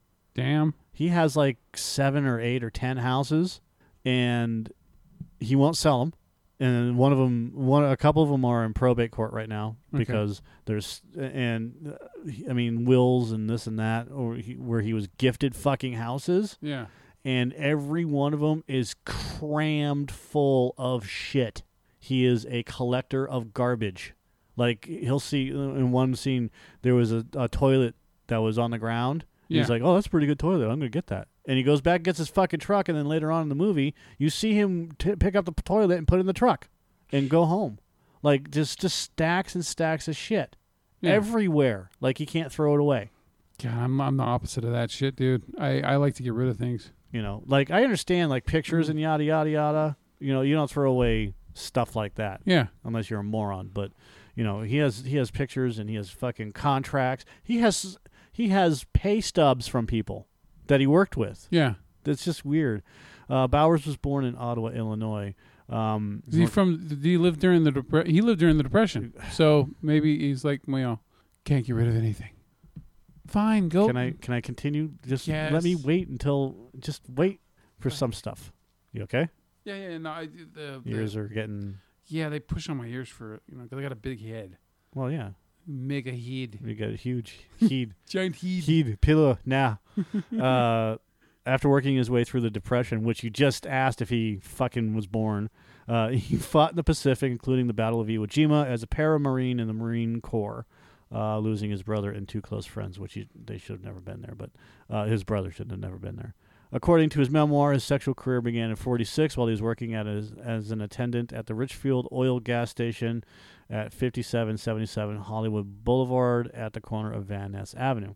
In 1950, Bowers stopped working at the service station and began working as a party bartender while continuing his sexual services. He also claims to have provided women to Alfred Kinsey as interview subjects for his famous study on human sexuality. Bowers was never prosecuted by the authorities for his activity. He kept all his contact information in his head, which is a fucking lie. He didn't, but that's okay. The actor Beach Dickerson willed 3 houses to him. His cinematographer Nestor Almendros bequeathed him his Oscar. How the fuck do you get someone to give you their Oscar? Because he has a good dick. Apparently. Then that's the other thing about this documentary. It's just filled with dick.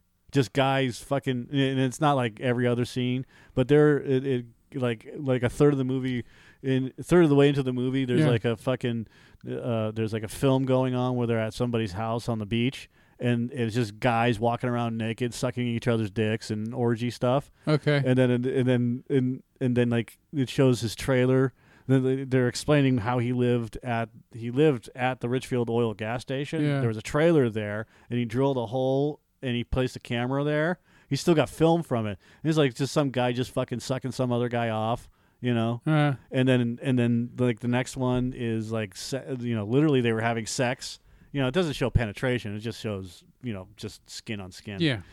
And it's just like I get it. I mean, he's gay, but he was an escort and he found other people and this and that. Like, do we really need to see this amount of dick in a movie? I mean, it wasn't 1, 2, 3, 2 scenes enough, but like 4 or 5. Yeah, it's just like an overabundance of fucking dick. Cock. Yeah. Everyone knows Scotty. After all, he's been serving drinks to the Beverly Hills crowd for almost 60 years. I know what he stirs the drinks with. Working a different party almost every night, sometimes 2 a day. The veracity of Bowers' many claims was endorsed by Gore Vidal. In his last public appearance, Vidal spoke at the official launch of the memoir. Get it off your chest. I'm reading ahead. There's just funny shit that's ahead in this statement there. Robert Benavides, the partner of actor Raymond Burr, said to LA Weekly, "Scotty just liked to make people happy." Scotty was also was abused as a child, sexually abused.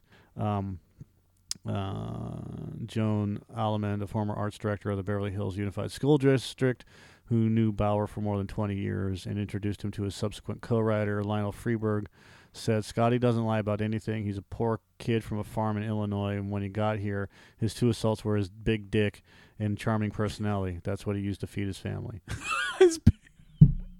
That's a direct quote, bro. I know. It just sounds funny. Cecil Beaton wrote of his sexual encounters with Bowers in the published Diary of the 60s, while Debbie Reynolds wrote in her memoirs of Milton Berle employing him for a party prank. A profile in the New York Social Diary attested to Bowers' connections, career of sexual support, and happy-go-lucky character. Clients all agreed that he was very good at what he did and very agreeable and very discreet. He did not discriminate, which, again, tells me more than I need to know. He even had one regular long-time client, which was actually this guy, Beach Dickerson. who had no arm. Oh no, that's not Beach. Who had no arms and no legs. They called him Matt. Can't run away. The Scotty I knew was a guy who always seemed to be enjoying his life, working morning, noon, and night, with never a gripe, always a smile, never an axe to grind. After a lifetime in Hollywood, that's a remarkable feat. It's been suggested that Bauer's claims were dismissed by some, not simply because virtually everyone he talks about has died, but because many in the industry still clung to a prudish, homophobic, and manufactured version of the past. Bauer's the documentary on Bowers is merely proof of the enduring power of the Hollywood myth machine, created there by outsiders, Jewish immigrants themselves, who are furriers and glove manufacturers projecting a lie of made-up image of white Americanism. The William J. Mann, who interviewed Bowers for Katharine Hepburn's biography, I found him forthright and honest and not interested in personal fame or gain. At that time, he turned down Mann's offer to write about him. Author and journalist Tim Tiemann also interviewed Bowers and wrote that as candid as Bowers was, he was also respectful when it came to sex and sexuality, utterly without shame and judgment. My problem with this whole thing is that it's the secret history of Hollywood, and he was a young man when they approached him. Mm-hmm. So he was introducing others to like friends and stuff like that were just as young or younger than him. Yeah. This is a fucking problem with all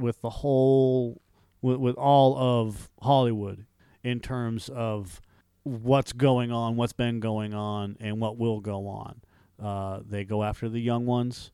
You know, when you're watching the films, obviously they didn't put in everything, but every portion of the film, the films that they were using within the film, yeah.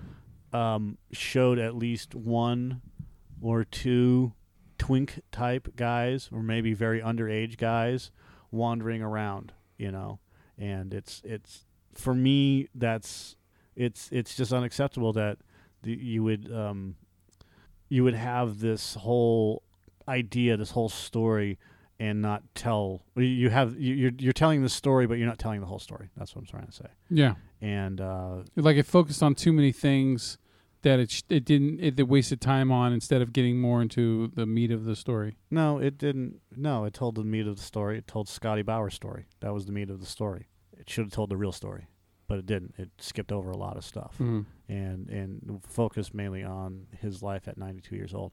The weirdest thing about that whole thing is it opens up with him going to a party at the Chateau Marmont in L.A.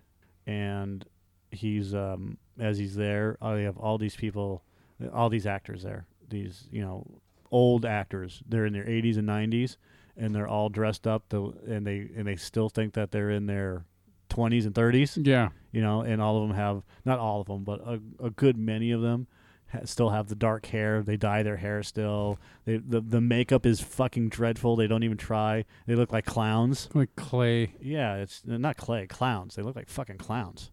Literally clown makeup. The fucking rouge is too much. They're like old women that love to have that fucking lipstick. It's so weird. It's like I think it just looks different to them or something at that age. I just don't. But a lot of old women like to use this certain kind of pink lipstick and shit. It's really weird. Yeah, it's just. And then always rose. It's always fucking rose perfume.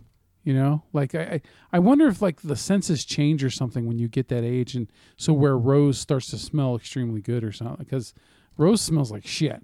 I hate that smell of roses, but whatever. Anyways, so, you know, I'm pretty much in the style that I think I'm going to be in the rest of my life. So I like to wear, you know, t-shirts and basketball shorts. So, you know, I'm 41 now. I could see 10 years from now, I'm going to still wear the same shit.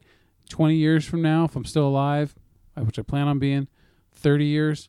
So if I make it to my fucking 80s or 90s, I'm still going to dress the same. Cause what the fuck are you talking about? Well, you're talking about people that like they wear like these weird styles and shit, you know? No, I was talking about the Hollywood party that Scotty Bowers went to. Yeah. And how they were all dressed up, but they still believe that they're in their 20s and 30s.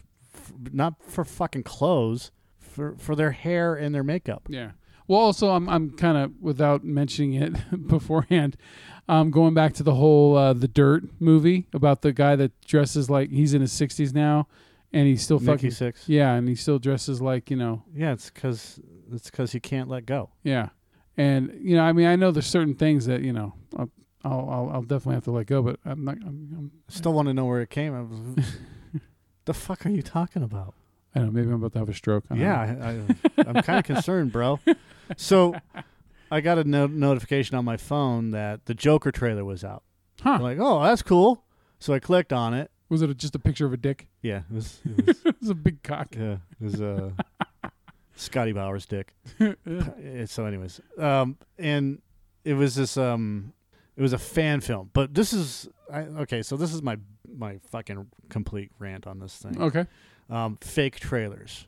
Okay. Fake trailers piss me off to no end because they are using clickbait to get you to click on these things. Yeah, it says official. Well, this not all of them, but yeah, a good many of them say official. This one did not say official, but this one's, you know. So I clicked on it because the way that they had it written was in fact, I'm going to bring it up here. Hold on a second. No, Smash Brother. Right here. Okay, see. Was this it? Right there, the Joker official trailer from a month ago. This one right here. Yeah, there's the Joker official trailer. Well, no, they actually did a teaser, if I'm not mistaken. Is that the one where he smiles at the camera? But it could be mistaken. I don't. Stick to the plan, people, and we're out in 10 minutes. I'm here to make a deposit. So it began. Guys, concentrate. See, yeah. Again. Okay, so this one right here, Joker teaser trailer, right? Uh-huh. This is not the trailer. Yeah, it's from 4 months ago too. But that's what I got. I got fucking that whatever you want to call it. No. From right here, first look concept trailer. This is how they get away with it. Yeah, 15 million Kenobi, views. A Star Wars story, first look concept trailer. Ewan McGregor Star Wars movie. Okay, first and foremost, this is not real. This is fake. And then when you click on it, because I'm going to click on it for a purpose, as you see where it shows in theaters 2019-2020, right? New concept trailer for the rumored Star Wars anthology spinoff, The Untold Story, blah, blah, blah. Okay. The shit that YouTube fucking regulates on people. Hold on. This is a concept trailer, so yes, this video is fake and not real. This was not made to fool or scam anyone. It is simply for fans to take a glimpse into what the movie could be. This is clickbait. You guys are fucking junk. Yeah. Not made to fool or scam anyone. That is exactly what you're doing. It doesn't matter what you say. You didn't say fake trailer. You said first look concept trailer. Yep. Okay. And then you use your little fucking lawyer speak to say, oh, well, this is not used to scam because we're using the word concept. Yeah, it's in the fine print. Yeah. And then, but in underneath it, you put Obi-Wan Kenobi, a Star Wars story in theaters 2019-2020. Huh. That's a scam. That's fake. That's clickbait bullshit. And why doesn't YouTube regulate that? Because they would rather regulate things like saying bad words. Mm-hmm. Well, and I look, there's a couple of things that they are regulating. They're doing, but there's only so much that they can do. So look at this Interstellar 2 teaser trailer, and they're pulling all this stuff and putting together a whole bunch of other movies. Captain Marvel first look trailer concept.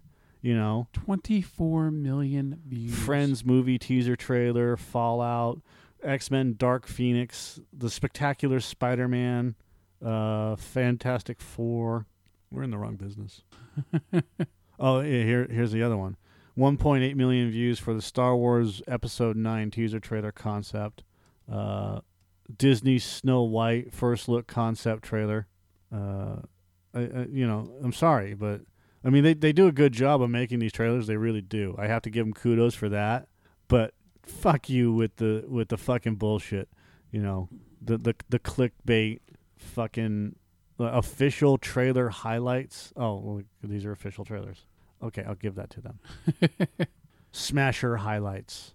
And they're not the only ones. I'm picking on Smasher because they showed this fucking Joker teaser trailer, which actually was pretty good, but these fucking fake scam bait quit trailers. mislabeling it.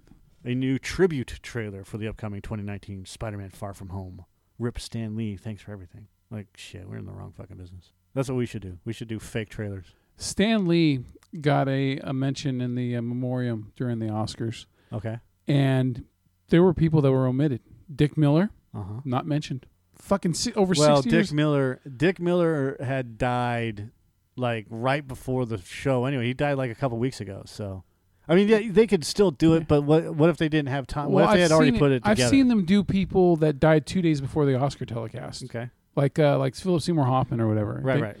So they could have done it. And Dick Miller, I mean, he deserved to be on that fucking list. They had fucking writers and producers and other people that I've never fucking heard of. They had a shit ton of those mentioned during the Oscars, during the memoriam thing. But yet they left out Dick Miller.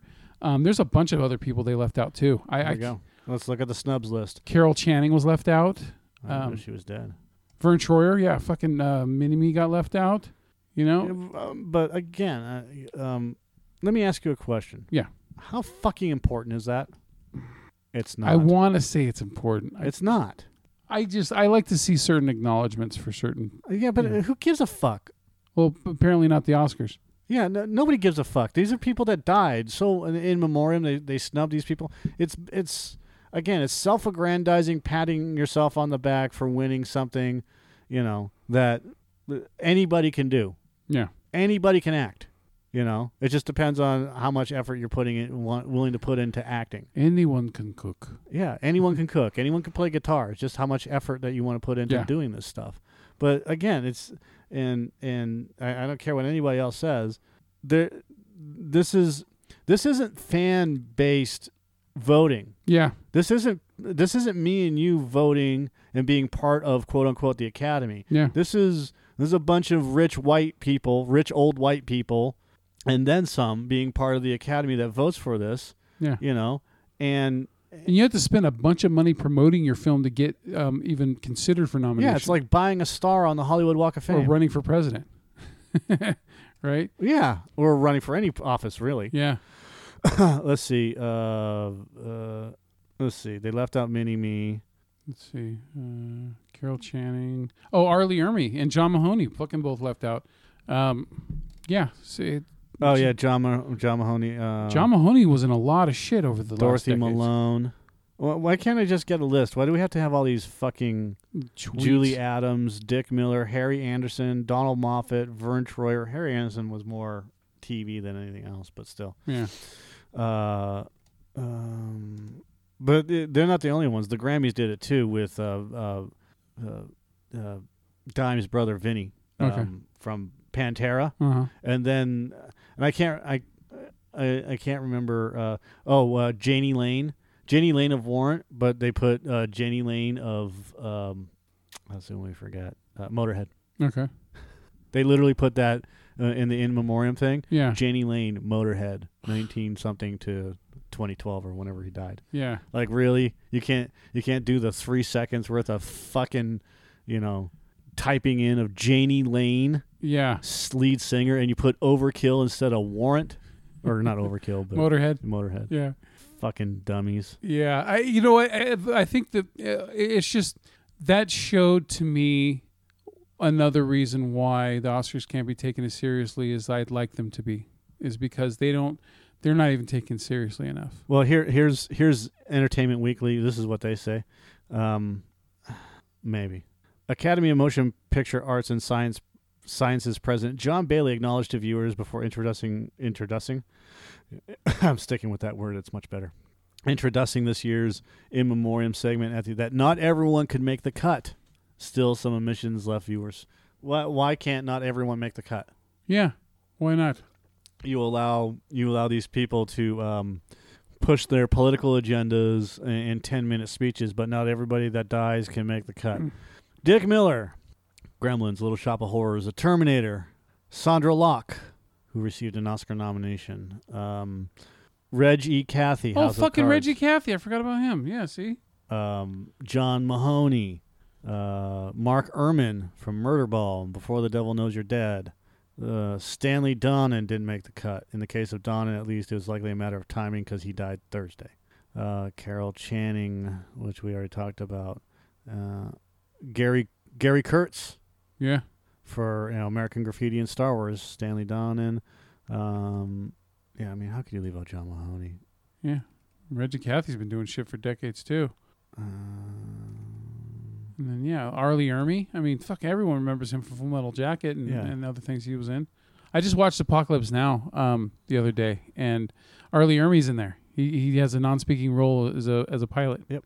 So, anyways, this is why I don't care about the Grammys. This is why I don't care about the Oscars. This is why I don't care about awards that are given by industry veterans. Yeah. The industry people need to stop giving themselves awards. If you want to really affect something, then allow us to give them the awards. Yeah. So there was what was it, the the fucking Razzies? The Razzies gave the new Holmes and Watson film with Will Ferrell and John C. Reilly. They gave that the worst picture. And John C. Reilly, I think he got worst actor for it. Worst picture. Let's see.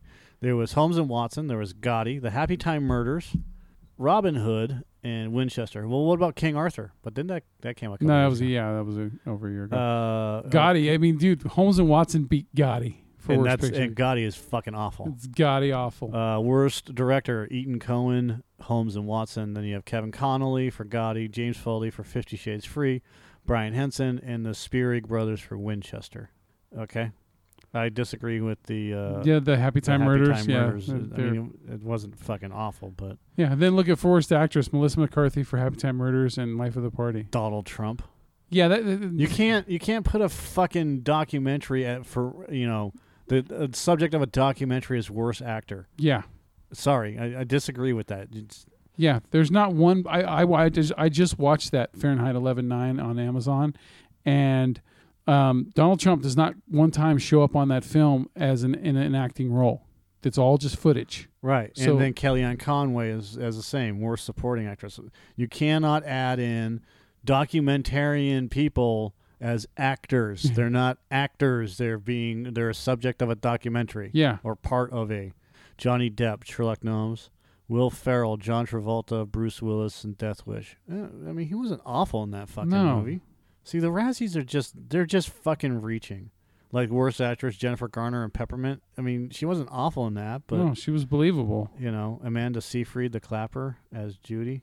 Okay, Melissa McCarthy. I mean, she wasn't great in it, but who cares? She should have. I mean, Life of the Party, yes. Happy Time Murders.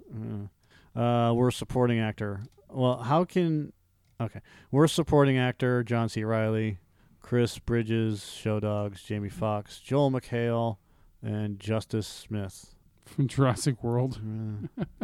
Worst supporting actress, Marcia Gay Harden, Kelly Preston, Jazz Sinclair, Melania Trump. Again, you're adding in a documentary Melania person. Trump, dude, they barely showed her in that entire documentary. I think they showed her like for one scene. Yeah, but they're doing this because they hate Trump. I know. And it's fucking stupid. Get over your goddamn political shit and fucking give us the Razzies are supposed to be fun. Yeah. And you're throwing politics in the middle of this, and it's getting in the way of having fun. Yep.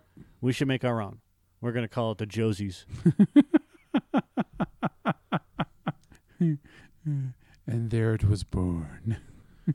And we're not going to make it fucking political. It's just shitty movies or movies that we suspect are shitty. We don't even have to watch them. But we can make fun of movies. Every fucking Medea movie is going to be. Every category is going to be named after a Medea movie. Do you know why we're seeing Cold Pursuit this week? No. Because the only movie coming out this week is the fucking Medea funeral movie. Yeah, the Razzie Redeemer Award, Transformers franchise, Bumblebee. Oh, the Redeemer Award, I guess. Yeah. This is people become a respected artist and come back from critical and or commercial failure. Like Melissa McCarthy, Can You Ever Forgive Me? Yeah, which I kind of wanted to see. She was up for an Oscar for Best Actress for that. Yeah, Sony Pictures. The Barry L. Bumstead Award. I don't know what the Barry L. Bumstead Award is, but whatever. Worst Screenplay, 50 Shades Free, Death of a Nation, Gotti, The Happy Time Murderers, and Winchester. Interesting. Yeah. Worst prequel, remake, ripoff, or sequel. Really, Holmes and Watson beat out the Meg. Yeah. Yeah, the Razzies used to seem like something fun. But, there's a lot of times where I disagree with their shit. Big time. So, whatever. Yeah, I mean, honestly, if these were fun, like Tom Cruise, you have fun. The Emoji Movie. This is last year. Worst director of the Emoji Movie. Worst actor, Tom Cruise. Worst actress, Tyler Perry. Right? That's funny. Yeah, that is funny. That's funny. Kim Basinger, Mel Gibson, any two obnoxious emojis. Worst screen combo. Worst prequel remake. Worst screenplay, the Emoji Movie. Like, it just ran the fucking gamut. Razzie nomination. The Razzie Redeemer Reward, a safe Hollywood haven from a history of Razzie-worthy behavior unfitting for an industry of artists to where talent is protected, nourished, and allowed to flourish with proper compensation. The Barry L. Bumstead Award. It's just once you get that shit involved. Bad Moms Christmas made $100 million more than its fucking budget. Baywatch, $100 million more than its budget. Medea made $23 million more than its budget. The Circle, $22 million. Collide lost money. Daddy's Home made $110. Even better. Dead Men Tell No Tales, $500 million more than its budget. Transformers: The Last Night, $388 million more than its budget. 50 Shades Darker. 50 Shades Darker made $326 million more than its budget. We're in the wrong fucking business, bro. I find it hilarious that Mother was nominated for anything. And Razzie-wise, that movie is actually well fucking done. But whatever. You know what? When people are confused by shit, I can see if people don't get it, they're going to say it's shit. So yeah, like fucking Suicide Squad. Damn. That movie made bank. Fucking London Has Fallen. Teenage Mutant Ninja Turtles still made money. Fuck, man. And they're rebooting it again. Independence Day made money. Oh, yeah. Batman versus Superman. We're taking the battle to you, aliens. We're teaming up with a team with a old white guy, a crazy dude, an older white guy, a good looking dude, and a guy that can't fly. We're gonna call him the I-Team. Dun, dun, dun, dun, dun, dun, dun. It depends. Where are you? Why? Why the fuck? I mean, really? Of course. Season 5. I thought they only did 4 seasons. Imprisoned by a military court for a crime they didn't commit. Hold on a second. We gotta start over. Yeah, you goddamn right. In 1972, On the a moon. commando unit was sent to prison by a military court for a crime they didn't commit. These men promptly escaped from a maximum security. And now they're going to hunt Los Angeles aliens. underground. Today, still wanted by the government. They Still survived wanted by the soldiers of government. fortune. If you have a problem, if We should no one do else this can whole help you, entire and if you can sequence. find them, maybe you can hire The I-Team. You gotta admit, this is a pretty fucking cool intro. We should do that, but we should remake all of these intros. Yeah. But for bad movies, maybe you could hire. Or just the intro to our shows. The I-Team. All right. So yeah, we're gonna see Cold Pursuit. The film that influenced Liam Neeson's racism. Oh yeah, his blatant racism. Speaking of A-Team. Yeah. Oh yeah. I love when a plan comes together. I love it when a plan comes Still, together. I still want an A-Team sequel, man. I love that one. I love the one that was done, but whatever, not gonna happen. So anyway, fuck the Oscars, fuck Hollywood apparently, because of Scotty, and yeah. And the Scotty Bowers thing was just like he had a daughter who died during getting an abortion. Yeah. And it just like he seems, I don't know, he seems like distant, like emotionally distant from everything, but that's because cock overload. Fucking no, he was abused as a kid. So and then fuck fake trailers. Yeah, totally. So fake trailers. It's fucking garbage. All right, so we'll let you know how Cold Pursuit is, and we'll go from there. So, peace out, fuck off, salutations, good night. Bienvenidos. Duh. That's not Russian. That's Russian for yes. I know.